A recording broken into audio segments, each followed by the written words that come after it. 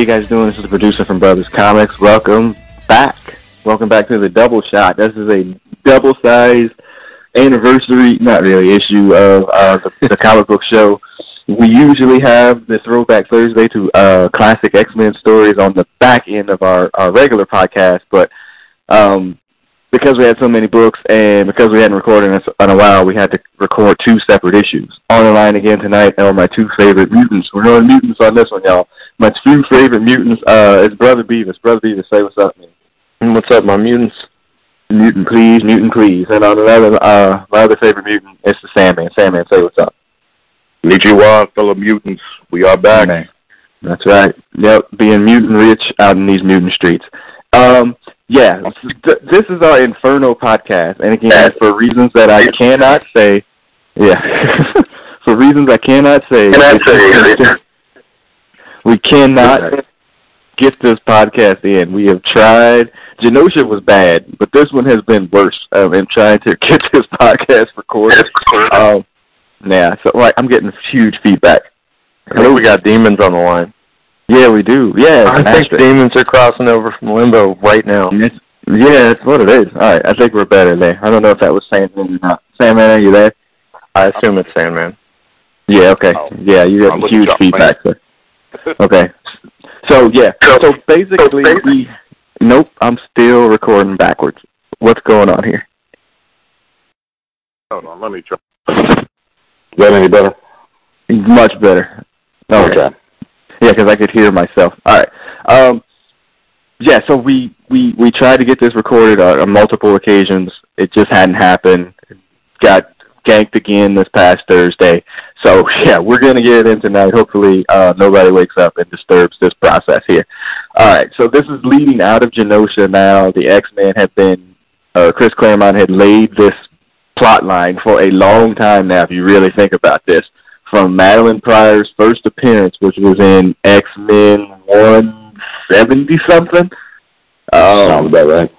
Yeah, I mean, this has been laid to bear. It is bearing fruit now in issue number 239 and 240, which we're going to do tonight. As I was saying to Brother Beavis when I first started reading these books, originally when I was collecting, like I did not enjoy this story at all because I had to read it in bits and pieces because, again, there was no secondary market, so to speak, to be able to find the books. If you wanted to read it, you had to go buy it, or you had to know somebody that could that had it. And so niggas be only wanting to let you read their books sometimes. I'm talking about you, Big Hush.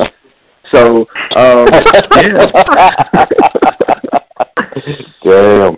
Why don't you get your paws off my comic books? So, yeah. So if you didn't know anybody, you wasn't able to do it. So I had to, piece the books together here and there, $3 here, $4 here to be getting some of these books because they are very popular books. And, when you're reading them 7 or 8 years later, they had a, nice little price tag to them. So yeah, I didn't enjoy it then. But can you remember when you first read it, Brother Beavis, 20-plus years ago? Yeah, I had sort of the same feeling, like I wasn't getting the whole story and didn't either read it close enough or read it consistently enough to make any sense of it. And I think part of it too was like I had no idea what was going on in some of the other storylines. So yeah, I no appreciation for it at the time. Sandman, can you remember when you read it? Yeah, I'm actually coming from the opposite direction of you guys because I was actually reading X Factor pretty religiously at the time.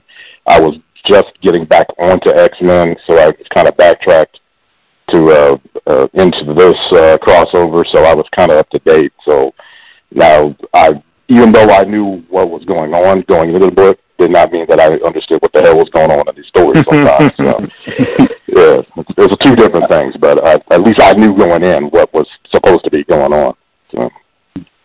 Yeah, I just didn't get it. I didn't enjoy it. Like initially, I was like, I don't understand why this is like such like a big deal. But now coming back to reading it, I'm like, now I get it. And as I was saying before, like Chris Claremont has laid freaking seeds that are bearing fruit literally like 10 years later. I mean, this is so ridiculous that he was able to do this, whether it was purposeful or not. If somebody had to remember, like, remember what you did back in issue 160-something? What? Yeah, I mean, so, you know, and then the things that come out of this as well, you know, from Strife to the legacy virus to cable. I mean, all of the things that come out of this is it's just ridiculous. So, yeah, so big ups to Chris Claremont. He's going to be at a con that I'm planning on attending in January. And maybe I'll ask him a question and hope my battery can withstand the answer and doesn't die, because he's going to give me a very long-winded answer if I ask him about this. So, yeah, so shouts out to Chris Claremont. All right, so issue number 239 is our first issue tonight of 2.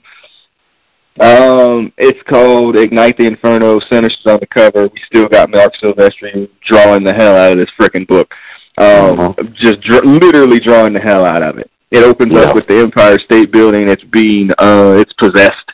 And, you know, little children die, Brother Beavis. That's not something that you normally see in comic books. Yeah, it is a bit of a hardcore opening. Yeah, very much. Yeah. Yeah, and then the dude that's mopping the floor, I read it the second time. I was like, is that the dude that was infected by the brood? The guy that was... Looks like him. Yeah, right. Yeah, I was like, oh, shit, the brood is back, too? So, yeah, then it shifts to... I like... Not that I watched this show, and I'll fight you if you tell me that I did. Clarissa Explains It All was a popular show on Nickelodeon in the 90s. This would be called Sinister Explains It All. Sinister's going to get a chance to explain pretty much everything that has happened since the X-Men have died. Now, he thinks that they're dead, too. You want to take this part, Brother Vita? Yeah, so this is the end of Fall of the Mutants plays heavily into the storyline, but the 7, I think there were 7 of them, or 9 was the magic number, maybe and so they had to reverse Forge's magic to get rid of the last demons that were trying to cross over into Earth. And the world saw their sacrifice broadcast, and there was a weekend or so where people were like, maybe mutants aren't so bad, and then that wore off, and they went right back to where they were. But yeah, so as far as the world, and more importantly, the other mutants in the world know the X-Men are dead. Yeah. Right. Sinister's really upset by this whole process because he'd been using these chess pieces himself to set up whatever he was going to do, essentially to get rid of the humans. Basically, he had a title shot, and then the X-Men failed the piss test, and now he lost his payday. Nice. Yeah, it just didn't work out. Sinister's still rocking the booties, by the way. Nobody rocks the booties like Sinister. Man, nobody. There's a scene here where, again, going back to Fall of the Mutants, where Polaris is still possessed by Malice. And Sinister, being the master manipulator, you know, it's like, well, I had you possess her on purpose because I knew this was going to happen, biatch. And he manipulates it back to the fact where she gets all upset. He's like, you know what? You know, it's okay. You know, you're going to be my main. You're my number one girl. What are you worried about, girl? Sinister's a pimp. He's basically what we're saying. Yes, but I think the proper pimp. Don't worry about them hoes. You know my girl. Yeah.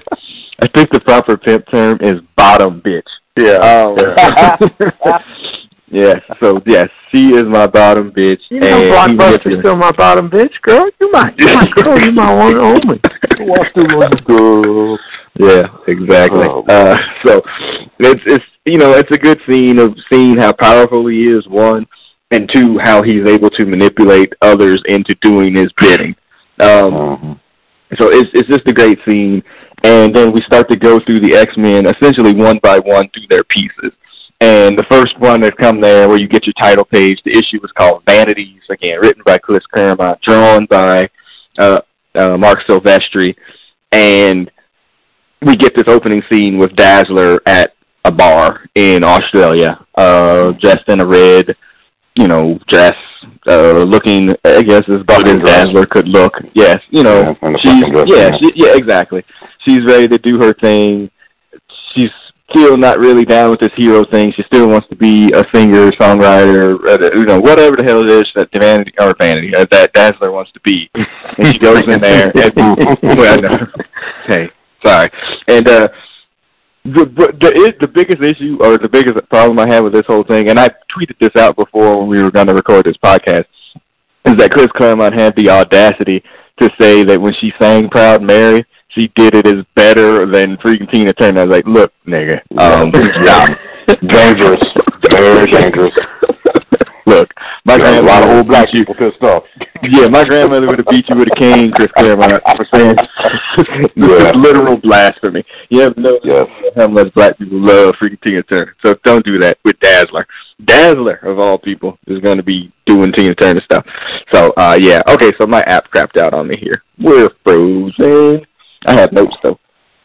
I have notes. So the second one there is that the first one is Dazzler. Who's the second person that they check on here? Havoc. So long shots in the background, but then they go to Havoc. Yeah, they go to Havoc. Havoc is pushing himself with his powers and running. He's still upset about the 2 times that he had to use his powers where he bitched out on essentially anyway, which we run him on this podcast because he never wants to use his powers when he had to kill the Brood and then when he had to shoot Polaris out of the sky when she was about to kill somebody. I mean, he's... Alex, again, because they do such a better job with him later on, but he is awful in these books, Brother Beavis. I mean, just awful. Mm-hmm. Yeah, he's terrible, and I don't, it's not really until I think he gets to X Factor that he really comes around, because he's caught up in the Extinction Agenda story, because once they go through the Siege Perilous, he disappears until that. But yeah, he comes out of this, he tells us that, spoiler alert at the end, he tells us it's going to be all, he's changed and he's all hard now or whatever. But, I mean, he's most definitely still a bitch at this point in the story. Yes, he is. A total bitch. And it gets even better when he has to wear his girl's clothes, too. Like, he has to dress up like Madeline, too. And it'll come up here later in the fact that he's out diddling his freaking sister-in-law, too. Now, yes, he could have been under possession of the Goblin Queen, blah, blah, blah, blah. Ain't got nothing to do with your dick, nigga. You knew that you was diddling your freaking, your sister-in-law. I mean, that's really what he's doing. And he tried to resist, but it really didn't work. Yeah.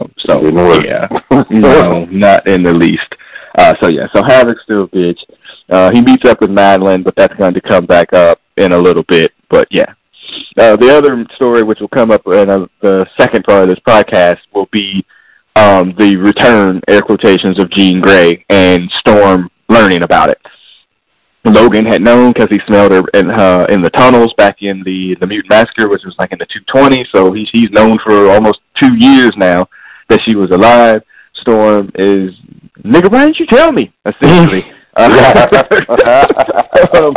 because this is something too that they kind of that they always say in these books, but haven't gone and read back a lot of these since we've been doing that. It's like, oh, she was my best friend. Did you ever really see like this relationship between Storm and Jean?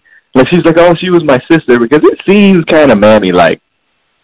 They talked about it a lot. They didn't show it a lot. They both talk about it a lot, but they never show it. That's what I remember. Storm talks about it a lot. But I don't ever see them. I don't ever see, I don't remember, like, a bunch of scenes with Jean and Storm hanging out. Because think about it. Okay, so she comes on in Giant Size or whatever. Then it's like a few issues. I mean, it's a few issues later where Jean actually becomes freaking Phoenix, and then Dark Phoenix, and then she's dead. Like, what friendship did y'all have? Like, seriously. Yeah. Like, it wasn't like this big thing. Like, I'm trying to think of a scene where I saw them two hanging out together, going to shop, doing something, and that you would consider, like, oh, she was my best friend, she was like my sister, other than the fact that y'all was, like, two of the only women on the team. They in the original run, they didn't. Like, years later, they had a book called X-Men Classics, where they basically reprinted the original books, and in the back of those, they had original stories that followed up what happened in the original book. And a couple of those had Jean and Storm going through some adventures or whatever. Like when she first came to New York, and Jean Storm visited her at her apartment or something, if I remember right. And that was a lot like that. They had it wasn't just them, obviously it was all the X-Men. But so they tried to play backstory, backpedal and make some that's retcon. Fill us all in. Yeah, that's totally been it. Yeah, but that's been it. There's literally, what you just said was true. There's literally nothing between them and the original books outside of a couple of maybe a word here or there, but that's it. Yeah. The other thing is that Madeline has been flirting around with goblins and freaking demons and stuff. She's also been playing with the computers all over the place, and it's like that scene in Jurassic Park where Newman under control with all the computers, and nobody else knows what's going on.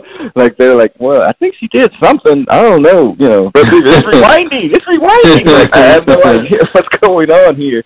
But as a part of that, they're able to see that Madeline has done a lot of work on the computer, and that's going to come back later on too, as she didn't clear her browser history, and she got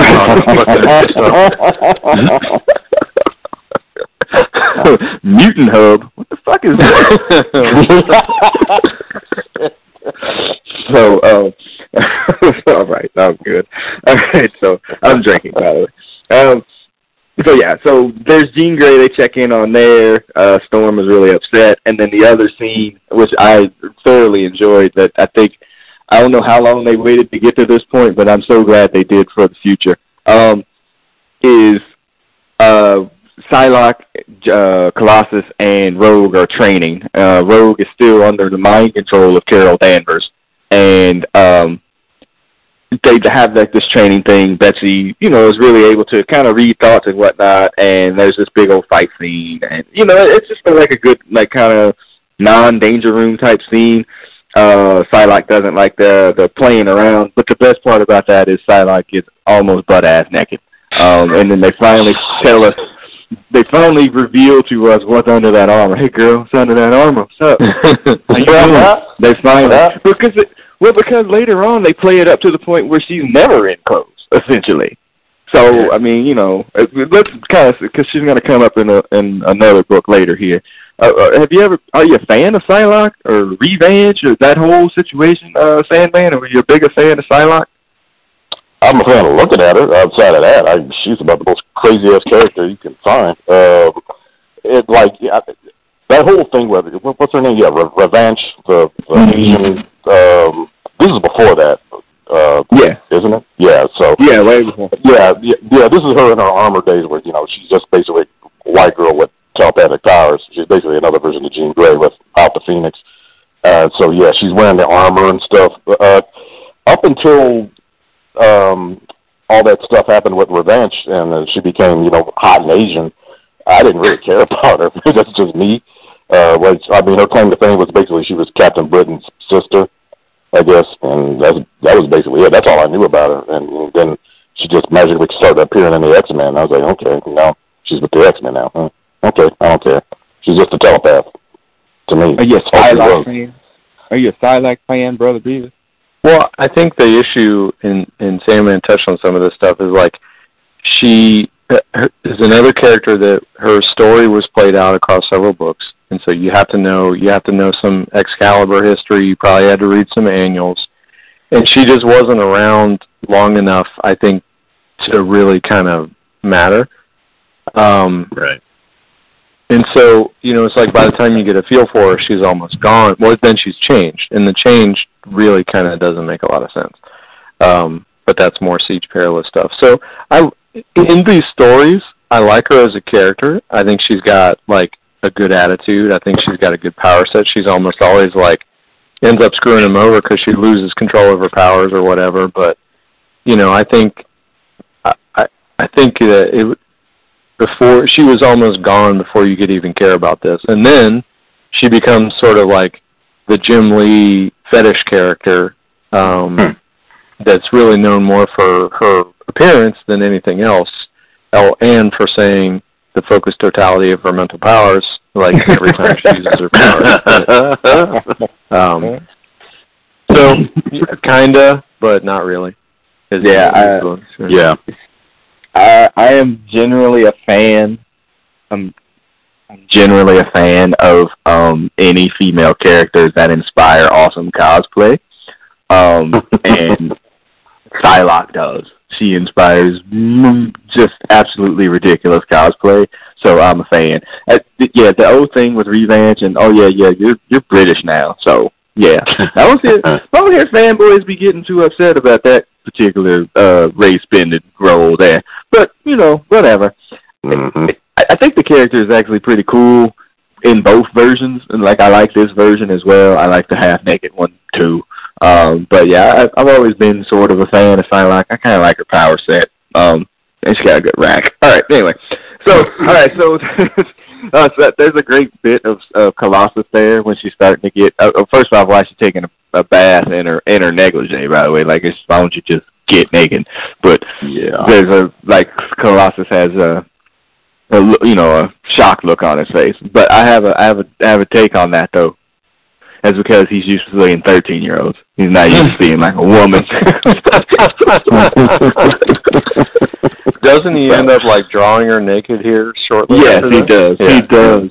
Yeah. Yes. How that nigga getting pencils in his hands when they full of metal and stuff, man? What? He's using them big pencils that they used to give us in elementary school? Toddler crayons. I mean, come on, man.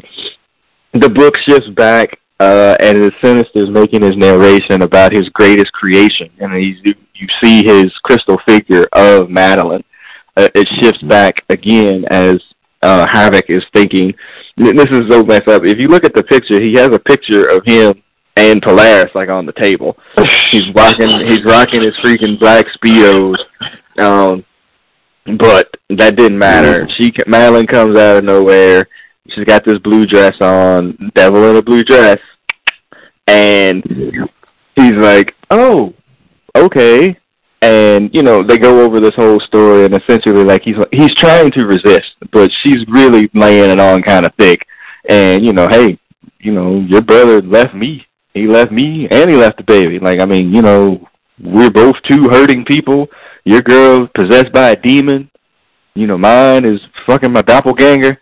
I mean, why shouldn't we be together? Makes perfect sense, right? Put it that way. As little sense as that makes, yeah. He was like, you know what? That makes sense, and my dick is hard. So let's do this. So it just didn't work out. He tried. He literally did try. But when she was like, you know what, I'm gonna leave, he's like, wait, hold on. No, don't do that. So yes, so they do the mutant mambo.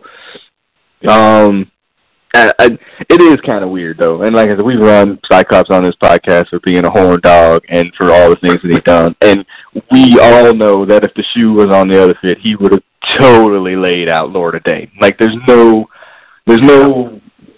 story in that's not thought of where Scott doesn't have sex with Polaris. There's just none. So and then send a picture of it to Professor X. Yeah.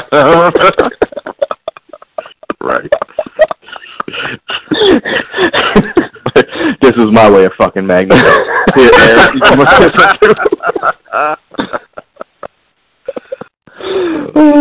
yeah, all right. Hey, I can't make it to the danger room, bitch, because I'm just y'all. Yeah. No, there's no doubt that Charles Xavier would definitely be a dude that would there's no doubt that Scott would be the person that would be sending dick pics to girls. There's literally no doubt in my mind that Scott would do that. They totally deny it. Totally deny that it was his dick, but he would totally do it. So, yeah. He's like, you don't see ruby quartz on that dick, do you? That ain't mine. No, he would actually probably put little glasses on his dick. Oh, shit. Guess who? He's like, people think I get called Cyclops because of my visor. That ain't it. Only got one eye for you, girl.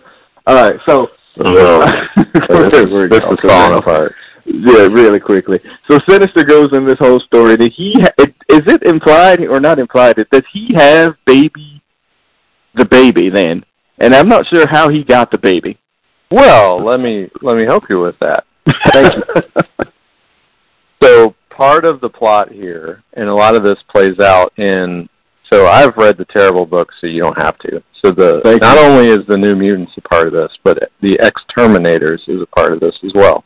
Oh God, yeah.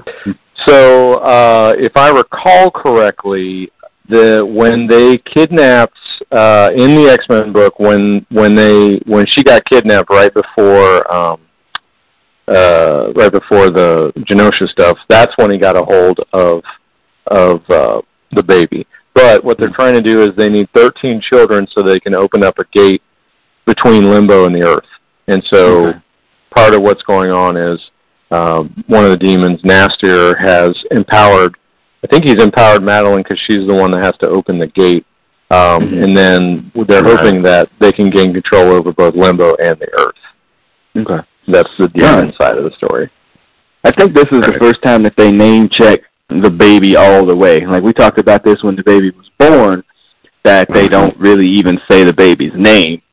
And then I think this time where they give him the full Nathan Christopher Charles Summers, I think this is the first time they fully name check him, and which is probably why the book cost so freaking much. And so it's and then you see Nastier there as this is all going on.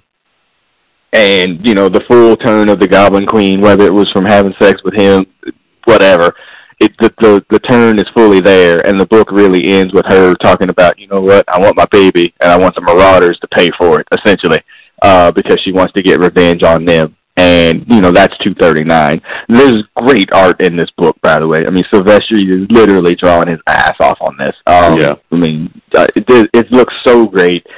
She looks great. Like every turn, especially in 240 as it's coming up, like every turn of her on her face, her facial expressions, and the dresses that she has, where it switches from her being in the Goblin Queen dress, back to into this black dress, all her blends in the shadows and stuff.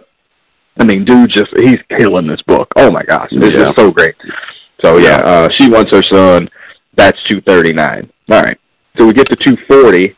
As my app is slow to pick up here. I don't know why it always does this when I didn't do this when I was reading freaking Falcon.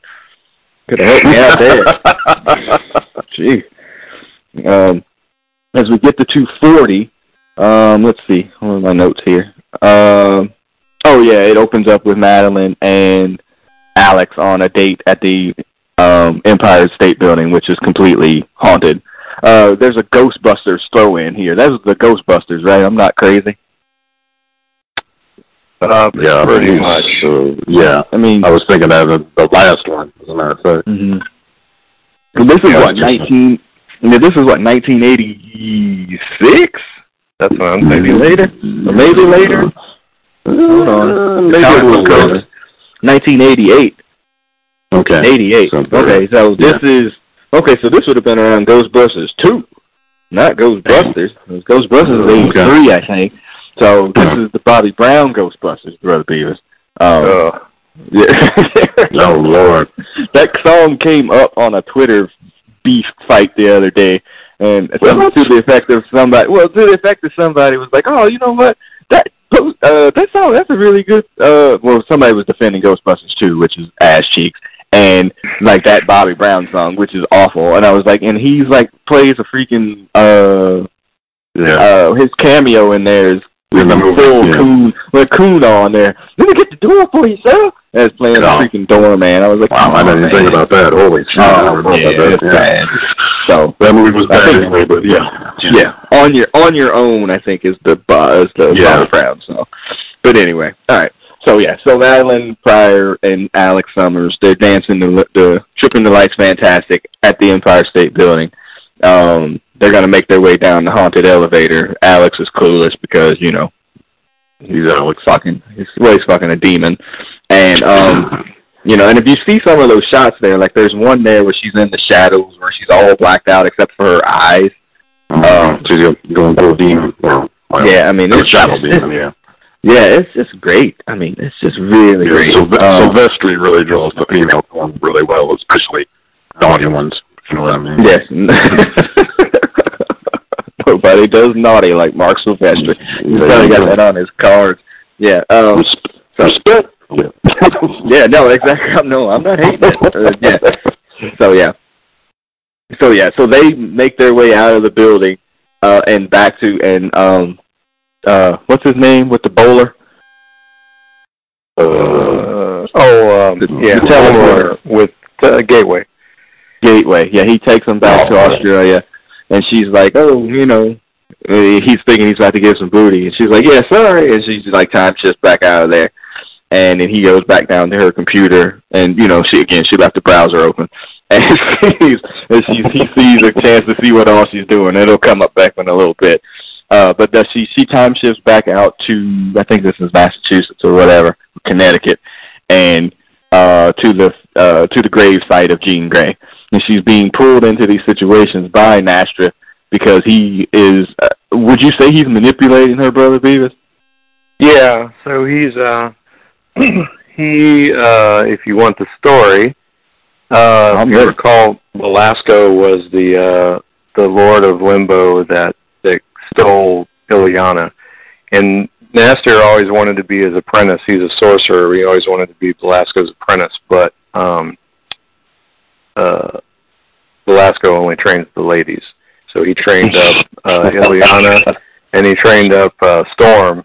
And so this is his bid for power now. Is he's trying to get it? He's trying to get control a different way. Right. Yeah. I kind of always thought, reading this before and then reading it now, I'm like, who's controlling who here? And it's like, it's definitely, you think that she's in control because she's the main character, but she's not. He's totally manipulating her and totally putting her into a situation where he knows it's more advantageous to himself. There's this whole thing where she goes off on Jean's grave and then turns her parents into like her demon dogs, essentially. It's kind of a dark scene too, yeah.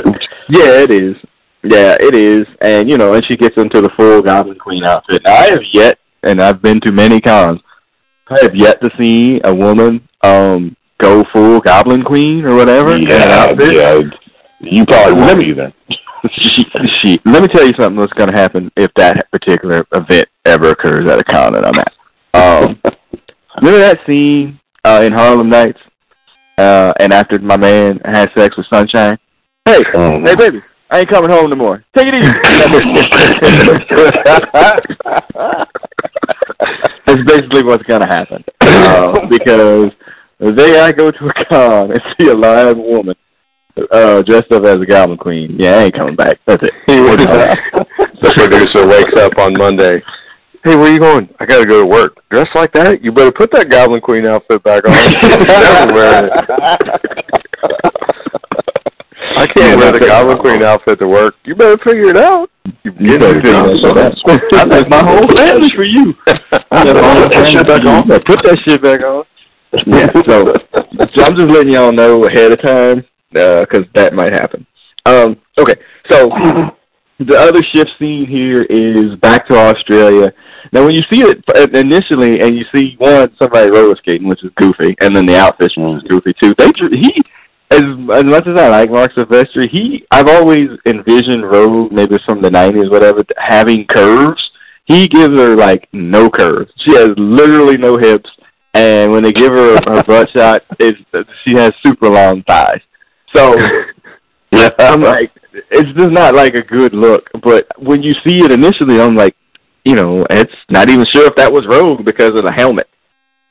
And so they're roller skating. It doesn't work out, and then Dazzler goes into a jealous rage. I'm still wearing the same clothes she had on last night, by the way. So just saying, yeah.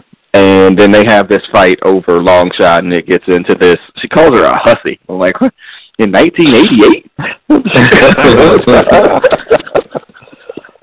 And a Tramp, yeah. Yeah, I mean, but Tramp has long linguistic years. Hussy died a long time ago. man. Yeah, that's like a 60s term, I think. Maybe. Yeah, and it wasn't 1988. Yeah, it wasn't 1988. And they have a little battle, and Dazzler gets her because she's fighting out of rage. She gets her licks in. But Longshot goes, oh, we're friends. You can't make possession of your friend. And I took that to interpret that Longshot was trying to fuck Rogue too. Basically. That's a good assessment. Well, you see here, this is like the seeds of the corruption that primarily these characters go through as the story progresses. Yeah. And that's fine. It's just, I just thinking it was an Archie and Veronica thing. He was, going to try to get them both in a three-way. Thanks, Spanky. All right. So, and there's a crash and a boom because he got knocked out, and then you see Betsy,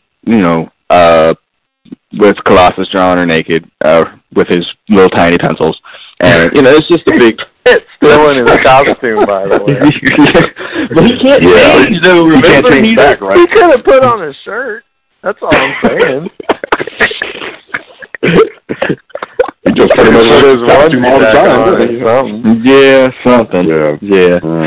Yeah, it's fine. But yeah, it's just a kind of a fun little scene. Or borrowed a cloak from Magneto. Borrowed a purple-ass bathrobe. Something. Yeah, I mean, he could have wore Betsy's cloak, and like wrapped that around. But they got the unstable molecules, don't they? This is true. So the scene really, the book shifts to them trying to find the Marauders, and they do. That's basically it. Madeline has, left the computer on.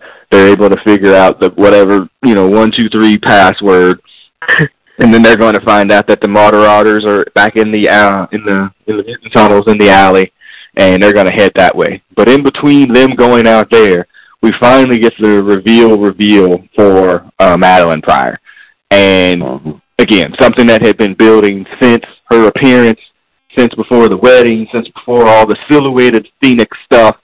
All of this about, is she a clone of Jean Grey? Is she her own person? What is she? All that. And Nasher really reveals to her that, you're a clone. He doesn't tell her straight out, but he shows her every little thing that you could possibly give as a clue to a person to tell him, like, you're not even close to who you thinking that you are. And if there wasn't enough, there's a Scooby-Doo reveal. Just you're like, oh yeah, Mode 1, Trial 1, Primary Replicant, Codename Madeline. Okay, so now you really need to know that you are not that particular person, that you were made in a tube. You don't know who made you, but you were made in a tube. It's like, that's a coincidence. This clone's name is Madeline too.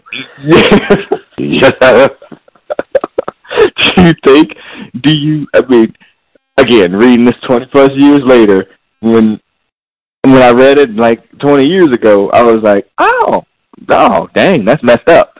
Now I kind of was like, knowing that it was coming, I'm like, yeah, it's still kind of messed up. And you could kind of see how it would really turn her into a crazy evil person. Like when you completely thought that whatever you thought was now it's like, oh, now I see why this would be bothersome, and I have to go out and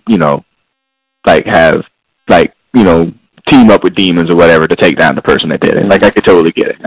So I really want to know the sequence of events as far as all right, we killed off Jean Grey, we want to bring back Jean Grey, we could bring back a clone, let's bring back a clone. Oh no, we get the real Jean Grey, what do we do with the clone? What was the sequence of events, and was this her originally intended fate?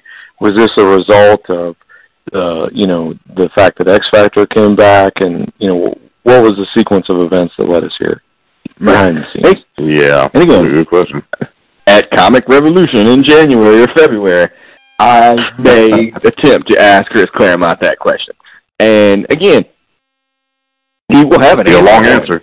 It'll be a long-ass answer. Because, again, we're going to be talking about something that took, over that time and all of the meetings and the back and the forth, I'm sure they talked about that. Again, I think we've all read that. It wasn't even a what if. It was something that came out later on about how Jean Grey wasn't supposed to die in 137. Yeah. They were just supposed to depower her, and they were going to keep it moving from there. but they decided to make that move to kill her. And I swear to God, 25 years later, they still regret it, or 35 years later, they still regret killing her.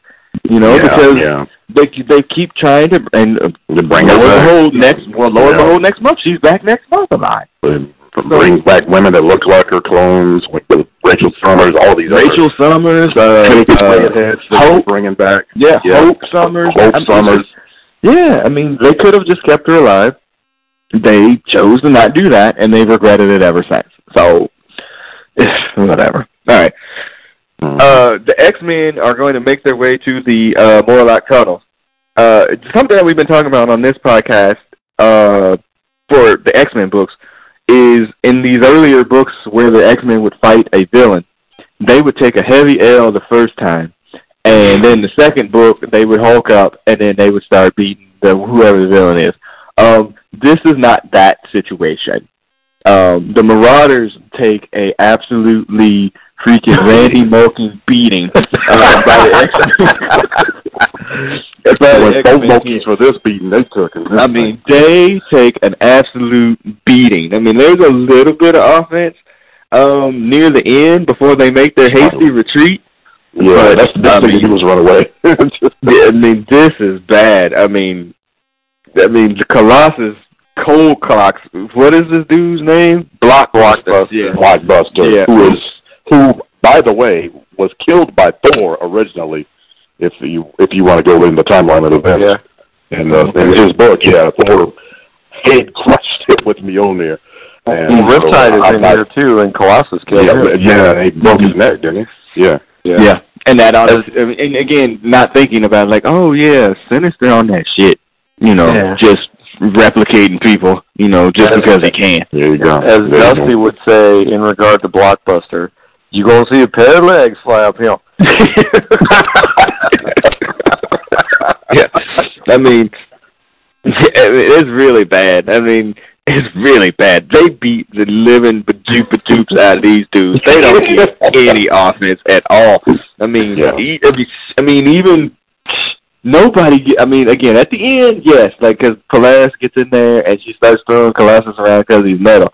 But beyond that, it is an absolute floor wiping of the Marauders. And again, this is somebody that they built up for a while, and they got like huge offense the first time that they fought the X-Men, because that was the first time, and they beat them down pretty good. But yeah, exactly. And now though, that was not the case. I mean, even Dazzler essentially took out Sabretooth. Dazzler took out Sabretooth. Okay? Let that marinate in your brain piece for a minute. Okay, and Riptide's throwing things and Longshot catching all. I mean, there was like no. It's like Flair chopping Sting at the end of the match. It's like it doesn't even matter. He's like, just screaming. It doesn't matter anymore. Your offense doesn't affect me at all. So it's just not a good look for the Marauders. And then there's another thing where Blockbuster gets pulled into into the demon the wall, whatever. Whatever. He pulls him in, and then as the book is starting to wrap up, excuse me, hold on, my app is crapping out. Of course, that's why I have to go to my additional notes. So the Marauders flee, and then it switches back to Madeline at the situation with Nastreth, and she's like, I told you, I warned you, I want information about what's going to lead to my baby. If you don't do that, you're going to fuck you up too. And he's like, I'm giving you this information. This is where you need to be. And, the last final scene or the last panel is the reveal of Sinister. You could call me Zaddy, because I am your daddy. And, that's a great scene, booties and all. That Charles Xavier never told you about your father.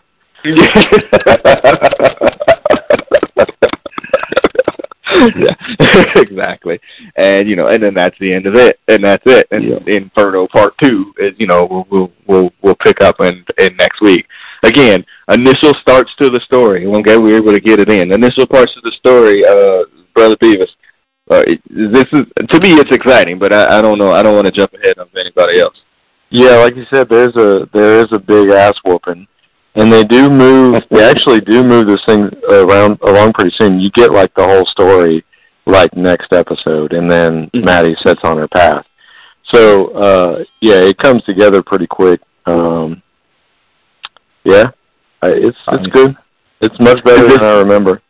Yeah, is this a story that, now, I don't want to put it in an X-Men movie, but is there elements to this story that could appear in an X-Men movie? Because they could not do the whole thing because of the demons and all that, but is this something that could appear in an X-Men movie, like a clone of Jean Grey? Because, well, we don't know what timeline they're working with in the movies anymore. Yeah, that's true.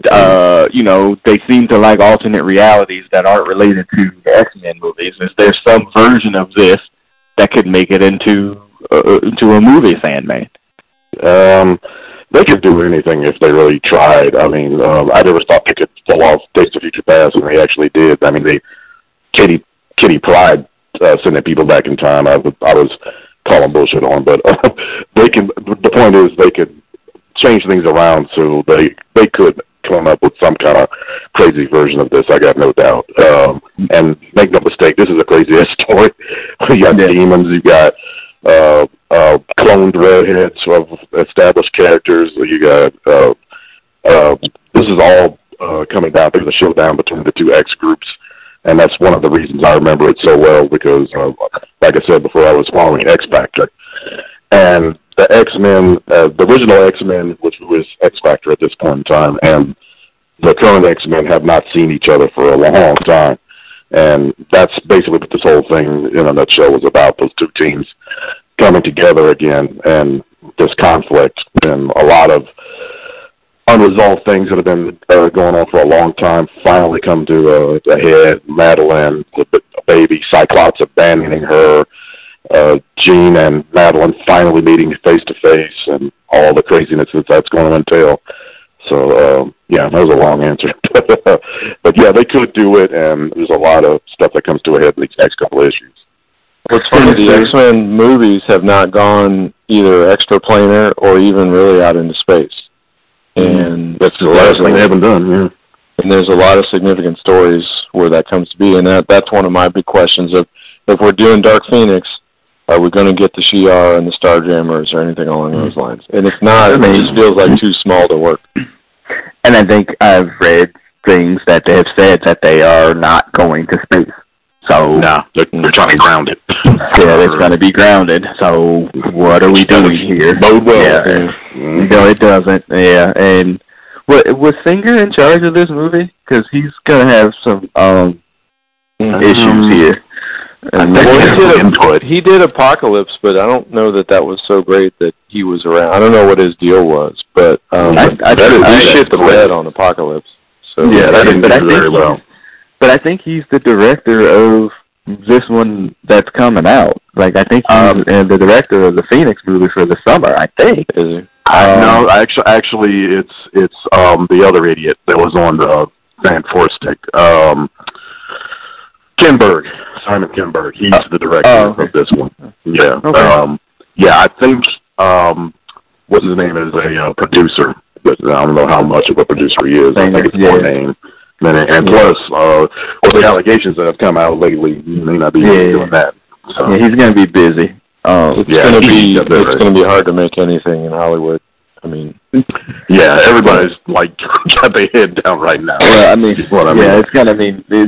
I think we're supposed to record a Brothers Counts podcast, and I was telling them, I think we're going to wind up having to dedicate an entire portion of the podcast to, hey, who got accused of sexually harassing somebody this week, and it takes forever. A bunch of them.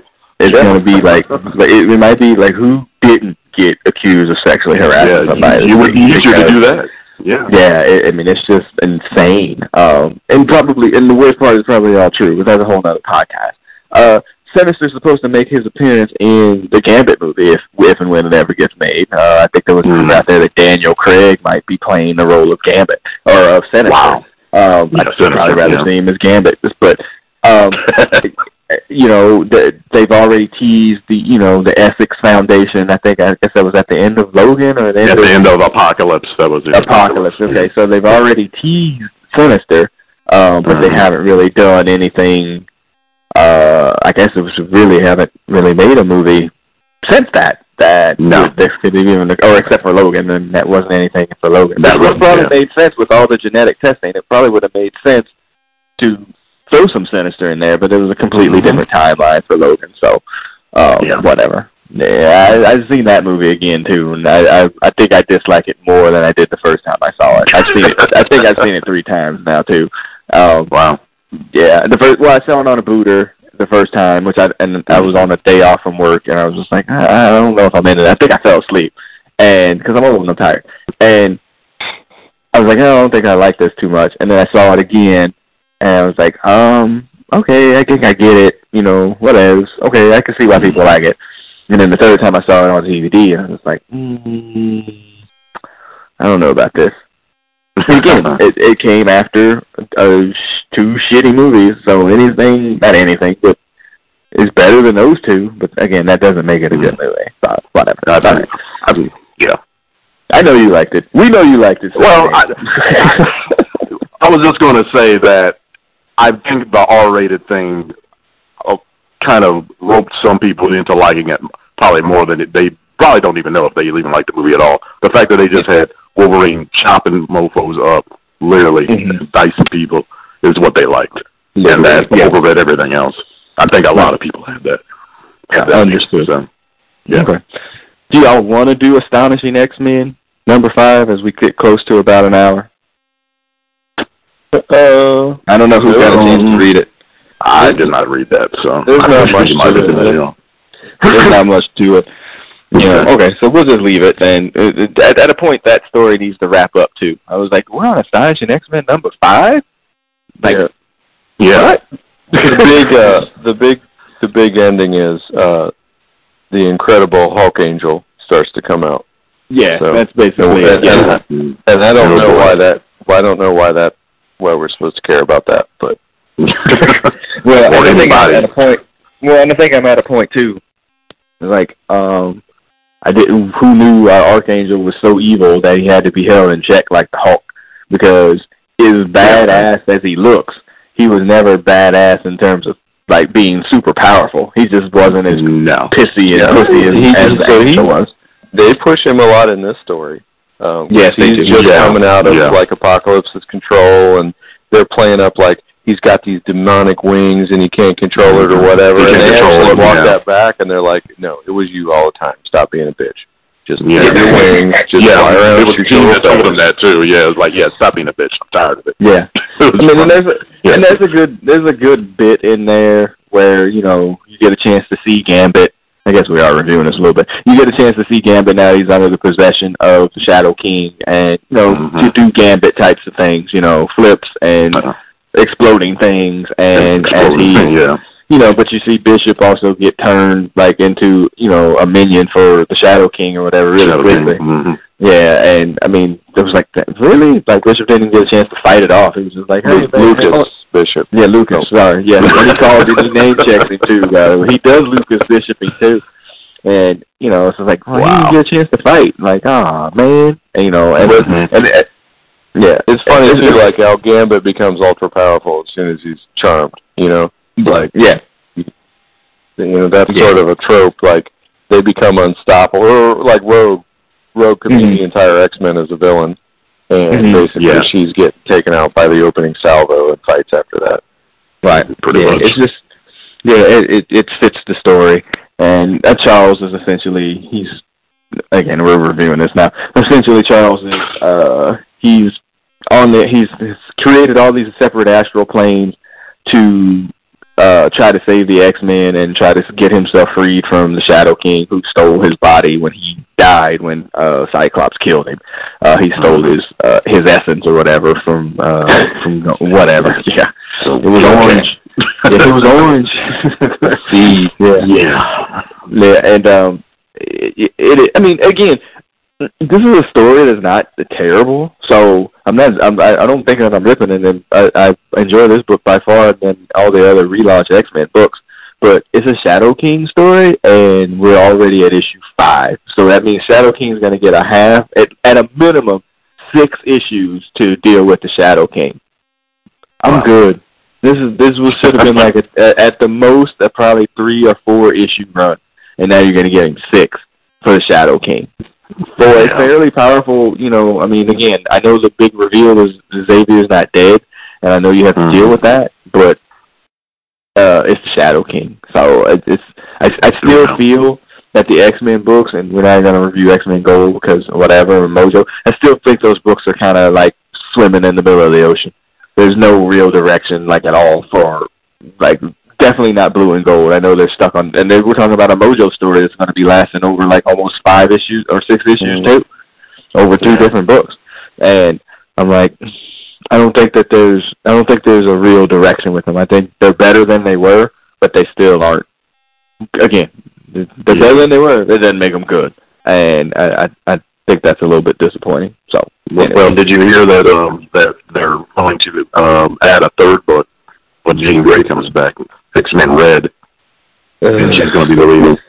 So I don't know, like, I don't know how many X-Men Jesus do they have. Yeah, they're going to have all these damn different teams, and they got 3 of each person, so that helps.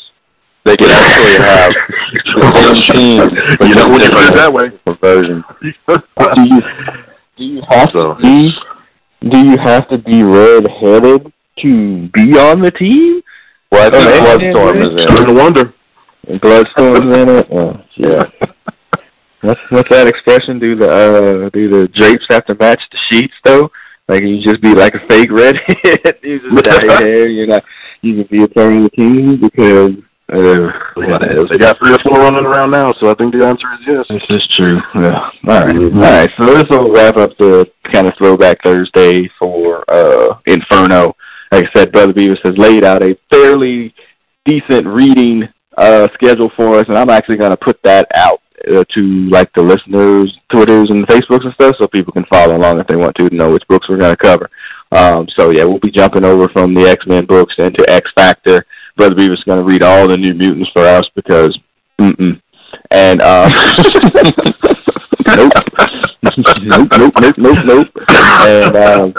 have we recorded since the New Mutants trailer? We'll end on that. So. Have we recorded since then? Okay, I think we did. Are you sure? I don't think we did. I remember. Maybe we just texted about it. I think we were talking about it over 2 texts and stuff, I think. Yeah, straight ass cheeks. But there's an audience for that. As much as it's not for me, there will be people that'll see that have no interest in Demon Bears or New Mutants or X-Men because it's teenagers under stress, in a horrific situation, and there's an audience for that. So I would never see it for a variety of reasons, but I also don't understand. You could have made that movie and called it anything and had nothing to do with the New Mutants. So what did you think when you saw the trailer, Brother Beavis? It looks like a run-of-the-mill horror movie or maybe even a good horror movie, but this is the trend where they're like, well, we can't just do another superhero movie, so it's got to be a take on something that happens to be... I'm like, does it? You can't follow... if they follow the formula and kill off half the cast, then that's going to be weird. But yeah, it very much feels like it could be anything that just happens to be a New Mutants movie. Yeah. It's what you think, Sandman? Yeah, Beavis pretty much said it. It seems like somebody's hot take. It's like, hey, well, we need to change it up a little bit, so let's make it a horror story and just throw them in the middle of it. I don't think it's going to have anything else to do with the X-Men universe other than, I don't know, probably at the end you might get some kind of mention of Xavier or maybe the Hellfire Club or something. I don't know. But other than that, I think it's just kind of off on its own periphery. I don't know. I really don't know what to think about it, honestly. Yeah, I don't think that's a great idea overall. And there has been this rumor that Marvel has been in negotiation with Fox to get the properties back or whatever, too. I mean, that rumor never dies, really. And, whether it's true or not, whether it's partial or, I don't really know. And at a point, it's not even worth, like, even talking about because you don't even know if it's true or not. But I know Marvel would have never signed off on this. I guarantee you that. Yeah, I guarantee you they wouldn't have been like, yeah, you know what, make a horror movie and call it New Mutants or whatever. Let's fuck the characters that we spent all this time and money on. Just, whatever. It doesn't matter. I mean, I saw it. It looked like Cabin in the Woods. I was like, this looks like Cabin in the Woods. Not that I saw that, but I did. And yeah, I did too. Yeah, I did. And yeah, I was like, that's the first thing that I thought of when I saw it. And I'm like, I think I'm okay with this. Not seeing that ever. And since it's not going to have any ramifications or relation to any of the other X stuff that Fox is putting out, then just call it something else. Like, I've said this on here all the time. Like, Riverdale is called Riverdale, but there's really no relation to anything that has to do with Archie and the Archie people other than the fact that the names are the same. But you could have called it One Tree Hill Part 2. Yeah, right. And it would have been no difference, And my enjoyment only comes from talking about it to people that from podcasting about it. That's really my only real joy from it. I don't really care for the show that much, because it is what it is. So, all right. So yeah, and this wraps up. We'll keep coming to Thursday Night Comic Chat, but this wraps up the Throwback Thursday, the double-sized issue for Brothers Comics for the comic book show. Remember, you'll be able to find this podcast on SoundCloud, iTunes, Stitcher. Rate, review, subscribe. Yeah, that's about it. So again, we'll be back next week. We'll probably still have some legacy books in there, kind of depending upon the schedule. We might be able to hopefully finish up this Avengers story and Avengers Champions crossover. I don't know if there's anything. I think the Marvel 2-in-1 actually came out, Brother Beavis. I think that was. Yeah, I've been looking for it. I don't think it did yet. Okay, I saw something online about it. I know, and that's something I wanted to read too, because I know we know the Fantastic Four is coming back. Everybody should know the Fantastic Four is coming back somehow, some way. So I know that's going to probably get tied into that book somehow. So if they don't put Herbie in that book, then fuck them. That's Fantastic Four. No Herbie, no Fantastic Four. Fuck them. Fuck Marvel. Yeah. Fuck Coke. There's about 3 Kevin Smith references, by the way. All right, so subscribe, review, all of those types of things. Share with your friends and all that. All right, so we'll wrap up this week. I am the producer of said podcast, and I am signing off. Brother Beavis, go ahead and sign off. We'll catch you guys next week. All right. Sandman, go ahead and sign off. Sayonara, fellow mutants. We will see you next week. All right, y'all. Take it easy. Peace.